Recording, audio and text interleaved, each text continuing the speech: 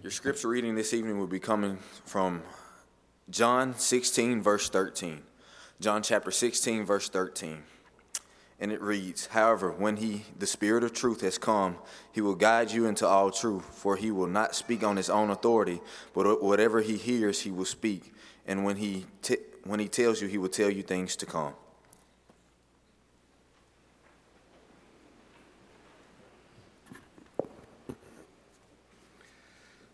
This past week, I was honored to be able to speak on the Faulkner University lectureship. It was a very excellent theme, the Holy Spirit. I'm going to perhaps share some of my thoughts with you tonight on some things that I presented. I kind of thought I got in a quandary, though. Several weeks ago, as I was preparing for this particular lesson, I came across an illustration that I was going to use during my lecture to kind of introduce my thoughts, something a little humorous, and lo and behold, when I got to chapel on Monday, the speaker there used the same illustration, but in a slightly different type of format. But the illustration was going to go this way. A preacher's 5-year-old daughter noticed that, her father always paused and bowed his head before he went up to the podium to preach. And one day his little daughter said, "Why do you always do that before you preach?" And he said, "Honey, I'm asking the Lord to please help me preach a good sermon." And the little girl replied, "Well, why doesn't he ever answer?" But anyhow, I thought that was very clever. And then I got that on Monday. But anyhow, sometimes that's how it goes. When it comes to the Holy Spirit, there are many things that we can certainly know. There are many things that we cannot know. I think Deuteronomy chapter 29 and verse 29 is a passage that we always need to keep in the forefront of our minds. And there the Bible says, "The secret things belong to the Lord our God, but those things that have been revealed belong to us and to our children forever." So you see, the only thing that we can know about the Holy Spirit is what God has told us in His Word. In fact, we would not even know there existed a Holy Spirit if God had not revealed that to us. Now, some folks today have a better felt than told mentality, not only about the Holy Spirit, but regarding other religious matters as well. I've even had Bible studies with some folks on occasion, and they might make the statement, "I wouldn't trade what I feel right now in my heart for all the Bibles in the world." And you can even take the Bible and you can point out from a particular passage of the Bible what it says on some particular subject, and that person will reply, "I see what the Bible says, but so what?" This is the nature of the time in which we live today, when relativism and political correctness seem to dominate our thinking, even regarding religious matters. There's no right, there's no wrong. Everything is subjective. It's all up to the individual. It's how I see things that really matter. It's the sincerity in my heart regarding what I believe. Now, I hear a statement quite often, and it bothers me when I hear it. I know they may not mean exactly what they're saying, but I hear people say sometimes, "God put this in my heart to do this or that." Well, did He? Because if He did, I certainly want to do it. I want to follow it, don't you? You see, we need to be careful when it comes to allowing our feelings and our emotions to determine any course of action, particularly when it comes to religious matters. And when it comes to what God has revealed to us, we need to understand that everything God wants us to know has already been revealed. The Bible tells us in 2 Peter 1 and verse 3, "His divine power has granted unto us all things that pertain to life and godliness, through the knowledge of him who called us into his own glory and excellence. In our scripture reading tonight, in John 16 and verse 13, Jesus said, when the Spirit, the Holy Spirit, when the Spirit of truth is come, he will guide you, the apostles, into all truth. In other words, there's not going to be any more revealed truth left. If I drink everything that's in this cup, if I drink the entire cup of water, there's absolutely nothing left to drink anymore. And so Jesus said he will guide you into all truth, for he will not speak of his own authority. For whatever he hears, he will speak, and he will declare unto you the things that are to come. Now, I'm not going to talk about this tonight because I'm not dealing with it, but we know that this inspiration was confirmed by miracles, signs, and wonders. We need to understand that back in the first century, they didn't have Bibles like we have today. They couldn't take their Bibles and turn to book, chapter, and verse and say, well, here's what God says in his word about this particular matter. They did not have the New Testament. And so the message back in the first century, when the church began, the message was in the inspired men. And now that message is in an inspired book. And the Bible tells us that the purpose of these miracles and signs and wonders, many which are listed at the end of Mark chapter 16, were for the purpose of confirming the word, to prove that what these inspired men were saying was in fact from God. And according to Hebrews 2 and verse 3, that word has been confirmed. And now we have the message in an inspired book that has been verified and that can be understood. And so revelation from God has always required a confirmation. I don't want to believe something just because somebody said it's true. It needs to be confirmed to be true. And that's exactly how God relates to us even today. And if you say, God put this into my heart, that's fine, but you need to be able to confirm it. You need to be able to prove it, because revelation from God always requires a confirmation. I think about an individual on one occasion in the church that stood before a group of people, and he began by making the statement, God has put this message into my heart to give you tonight. And not very long into the lesson, he said, well, I just can't seem to find the words to get this point across to you that I want to make tonight. Well, I guess there was some faulty revelation there from God. That didn't exist in the first century. The inspired message was in the inspired men. And that message was confirmed. And that's how God has always related to man. For example, when Moses was told by God to go deliver the people out of Egyptian bondage, in Exodus 4 and verse 1, Moses said, God, behold, they will not listen to me. They will say, the Lord has not appeared unto you. Now, God didn't rebuke Moses for his unbelief, but instead gave Moses miracles that would serve to confirm that what he was saying was in fact true. And God's revelation and the confirmation of it produces a faith that's known to be true. Jesus said we can know the truth, John chapter 8 and verse 32. Paul said for us to understand what the will of the Lord is, Ephesians 5 and verse 17. Philip over in Acts chapter 8 validated the divine origin of the gospel that he preached to them in the city of Samaria. The Bible tells us that those Samaritans believed Philip, preaching the things concerning the kingdom of God and the Lord Jesus Christ because of the miracles which he did.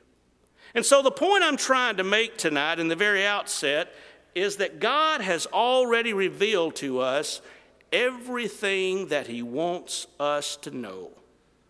I can take my Bible, I can read it, I can understand it. And if I reject God's revealed truth, if I reject God's authority, then I stand under condemnation. Now, what is and what does the Bible teach concerning the relation of the Holy Spirit to the written Word of God? What is the Spirit's relation to revelation and inspiration? Are the Word of God and the Spirit of God one and the same thing? Does the Spirit have any work in salvation, sanctification, comfort, or glorification that he does immediately without any medium? Or does he do all these things through the written Word? I want us to look at some of these ideas tonight. But this is a point I want you to get if you don't get anything else. The primary concern of the Holy Spirit is to bring man to God and to reveal God to man. The Holy Spirit of God is therefore the author of the Word of life. He is the author of the Holy Scriptures, God's unerring revelation to man. Now let's consider tonight, first of all, the idea of revelation. You know, God has revealed himself to man in various ways. For example, back in the Garden of Eden, God spoke directly to Adam and Eve, Genesis chapter 3, verses 8 and following. Noah was given personal instructions by God in order to escape the coming judgment of God upon that wicked world in which he lived in Genesis 6 and verse 13.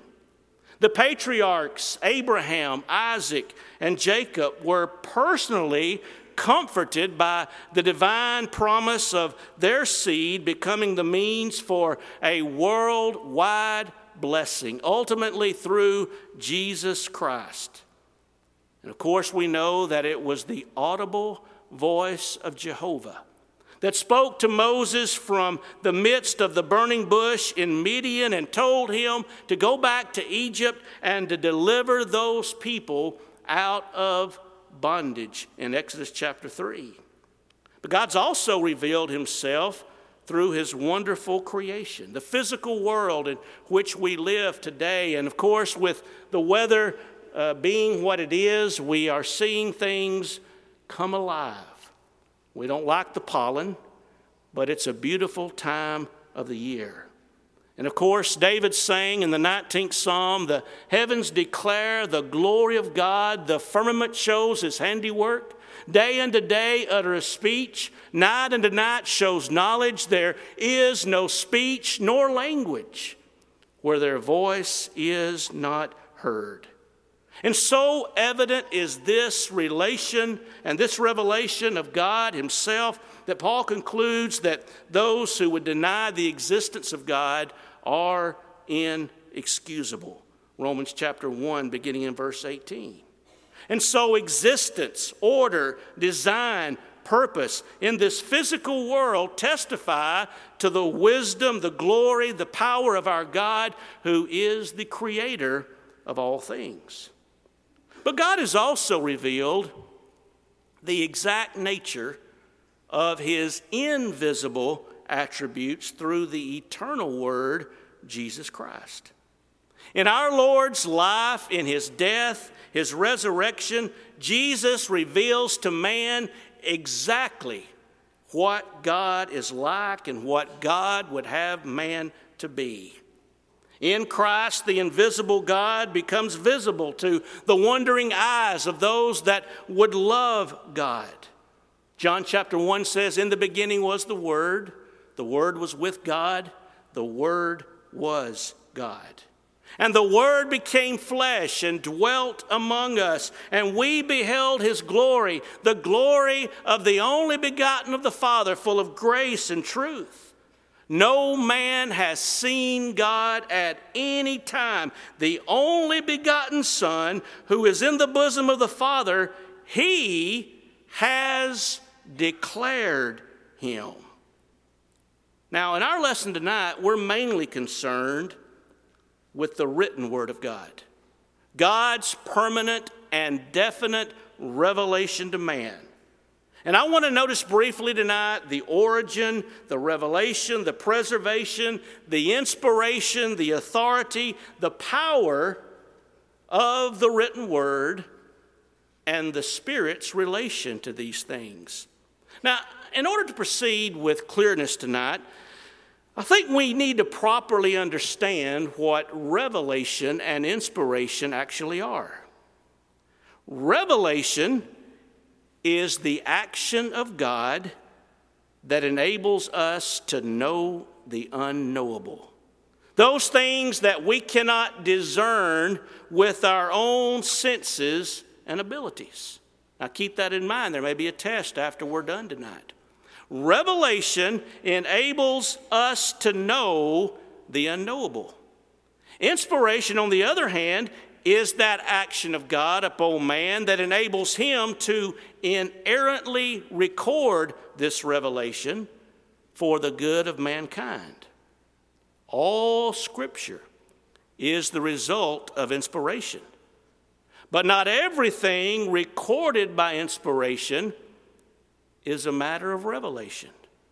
For example, the historical accounts that we can find in Kings and Chronicles did not need to be revealed. They were matters of history. However, the recording of these things for our hearing was a matter of divine inspiration. You know, that there was a place in Judah named Bethlehem was simply a geographic fact. But that the Messiah was to be born in this obscure village was a matter of both divine revelation and inspiration. Many of the words of Job and his friends are simply the twisted reflections of men that did not understand the nature of God. However, these words are recorded by inspiration for our admonition and instruction. And when we get down to Moses, we observe that the activity of a prophet comes into full display. God spoke to Moses and finally said in Deuteronomy chapter 18, verse 18, I'm going to raise up a prophet from among the brethren, like unto you. I will put my words in his mouth, and he shall speak unto them all that I command him. And of course, we know that after Israel inherited the land of promise, the office of prophecy became more and more prominent. We know that school of the prophets arose, 1 Samuel chapter 19, and with the rise of the kings following the judges, we know that the office of prophet reached its full fruit in such men as Amos and Hosea, Micah, Isaiah, Zephaniah, and Jeremiah. And of course, upon the return from Babylonian captivity, God raised up Haggai and Zechariah to encourage the people in the rebuilding of the temple. And finally, Malachi comes on the scene and he cries out against the people's idleness and indifference. Now consider the Spirit and revelation. What part does the Spirit play in the revelation of God's will? Well, Peter presents us with the key to this question. Over in 2 Peter chapter 1, verse 21, the Bible says, for no prophecy ever came by the will of men, but holy men of God spake as they were moved by the Holy Spirit. And so the source of prophecy, according to Peter, is God. And furthermore, it is attributed to the influence of the Holy Spirit upon men, bearing them from one place to another as a moving van transports furniture from one city to another. And when you go back and look at the Old Testament, the Spirit's influence is claimed by many there. For example, David claimed the Spirit spake by him in 2 Samuel 23 and verse 2. And Jesus substantiated that claim over in Matthew chapter 22 and verse 43. And many times in the New Testament, we find where specific Old Testament prophecies are attributed to the power of the Holy Spirit. And so we see revelation, we see the relation of the Holy Spirit to revelation. Now let's consider inspiration.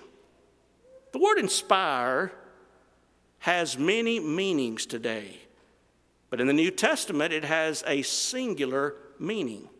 The word is found in 2 Timothy 3 and verse 16, where the Bible says all Scripture is given by inspiration of God. Now, the word in the original that's translated inspiration literally means God breathed. And this clearly shows that the Scriptures are a divine product. And that being true, Paul can appeal to the Scriptures as being accurate, reliable, relevant, and useful. Now, it's not my purpose tonight to in any way try to prove this idea of inspiration, but simply to notice the Spirit's relation to this action of God. And so consider now the Spirit and inspiration. What is the Spirit? What is the Spirit's exact relation to the inspiration of the Word of God? I think we can see that in 4 lines of investigation. Number 1, the claim that Old Testament writers were spokesmen of the Holy Spirit of God. And number 2, the statements of the Savior, the apostles, and the prophets that are in agreement with those claims. And then number 3, the promise of divine guidance that Jesus made to his apostles in regard to both themselves and to their message. And number 4, the repeated claim of the apostles and prophets that they were speaking and they were writing the eternal truths of God through the Holy Spirit that had been given unto them. You know, the writers of the Old Testament assert with very little attempt to prove that they were spokesmen on behalf of God by his Spirit. We've already noticed a passage in 2 Samuel 23 and verse 2. David said, "The Spirit of Jehovah spake by me. His words were in my tongue." In like manner, Isaiah said, "And as for me, this is my covenant with them, says Jehovah. My Spirit is upon you. My words which I have put in your mouth shall not depart out of your mouth." Isaiah 59 and verse 21. I think one of the most vivid claims along this line is found in Ezekiel chapter 11 and verse 5, where the Bible says, "And the Spirit of Jehovah fell on me and said unto me, Speak, thus says Jehovah." Now the claims of all these prophets find sufficient confirmation in the New Testament. In fact, Jesus himself attributes the words of David to the power of the Holy Spirit in Matthew 22. In Acts chapter 1 and verse 16, Peter said, "The Scripture should be fulfilled, which the Holy Spirit spake before by the mouth of David." In Acts chapter 28 and verse 25, Paul applies a prophecy of Isaiah to a current situation. And he said, "Well spake the Holy Spirit through Isaiah the prophet unto your fathers." And Peter even tells us later on that although these men were empowered by the Holy Spirit to speak, even they did not understand the full significance of everything they spoke. 1 Peter 1, 10 through 12. It is and was the Spirit who was to teach the apostles, John 14, verse 26. He was to recall to their minds all that Jesus taught them, thus leading them into all truth. And so we need to realize tonight that the Holy Spirit is to guarantee both the correctness of the witnesses and the trustworthiness of their message. I wish you would turn with me to John chapter 16 and verse 12 tonight. This is something that I would encourage you to take note of and underline in your Bible. Jesus said, I have many things to say unto you, but you cannot bear them now. Howbeit, when he, the Spirit of truth, is come, he will guide you into all truth. For he shall not speak of himself, but what things soever he shall hear, these shall he speak, and he shall declare unto you the things that are to come. He shall glorify me, for he shall take of mine and shall declare it unto you. All things whatsoever the Father has are mine. Therefore said I, that he taketh of mine and shall declare it unto you. Now I want you to notice the following from this particular passage, the words of our Lord. Jesus said here, specifically, he states that even for the apostles, there are going to be many things that would not be revealed by his earthly life. But Christ goes on to say that I'm giving you the assurance that such revelation will come to you from and through the Holy Spirit. And number 3, with such truth and guidance from the Holy Spirit, the apostles would be spokesmen for God, speaking the very words of God, speaking with God's authority. You know, those apostles demonstrated in their writings that they firmly believed without any doubt whatsoever that their message was God's message through the Holy Spirit of God who had empowered them to so speak and write. Paul's claim for his message was that it wasn't the product of man's wisdom, nor was an understanding of it attainable by man's wisdom, but it was simply the revelation of God through the Spirit. 1 Corinthians chapter 2, beginning in verse 6. And Paul further claimed that God's entire purpose in Christ had thus by the Spirit been revealed to the apostles and prophets.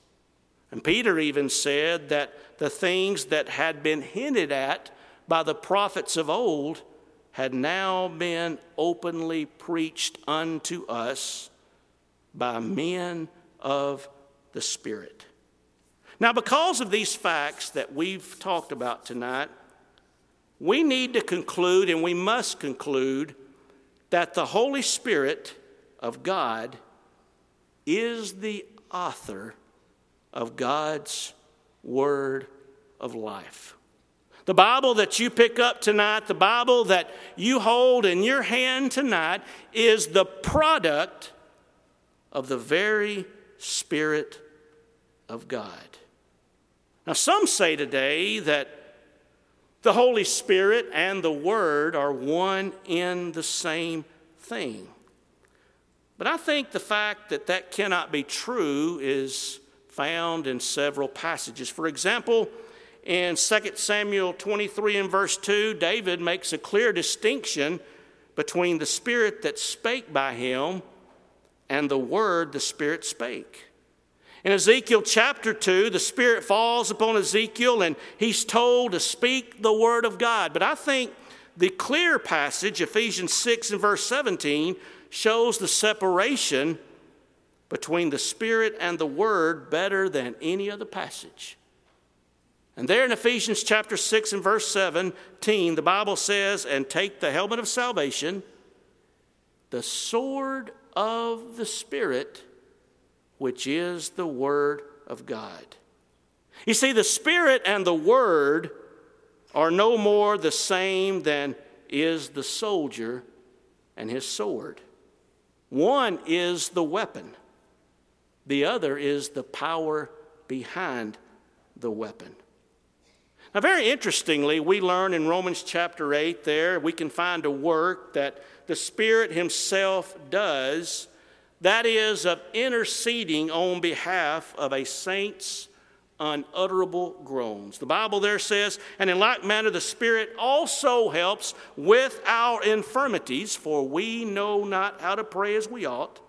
But the Spirit himself makes intercessions for us with groanings which cannot be uttered. And he that searcheth the hearts knows the mind of the Spirit, because he makes intercession for the saints according to the will of God.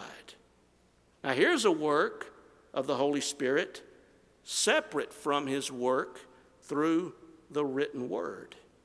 And I think we need to understand when it comes to things like this, it's not what the Holy Spirit ever does to us, it's what the Holy Spirit does for us.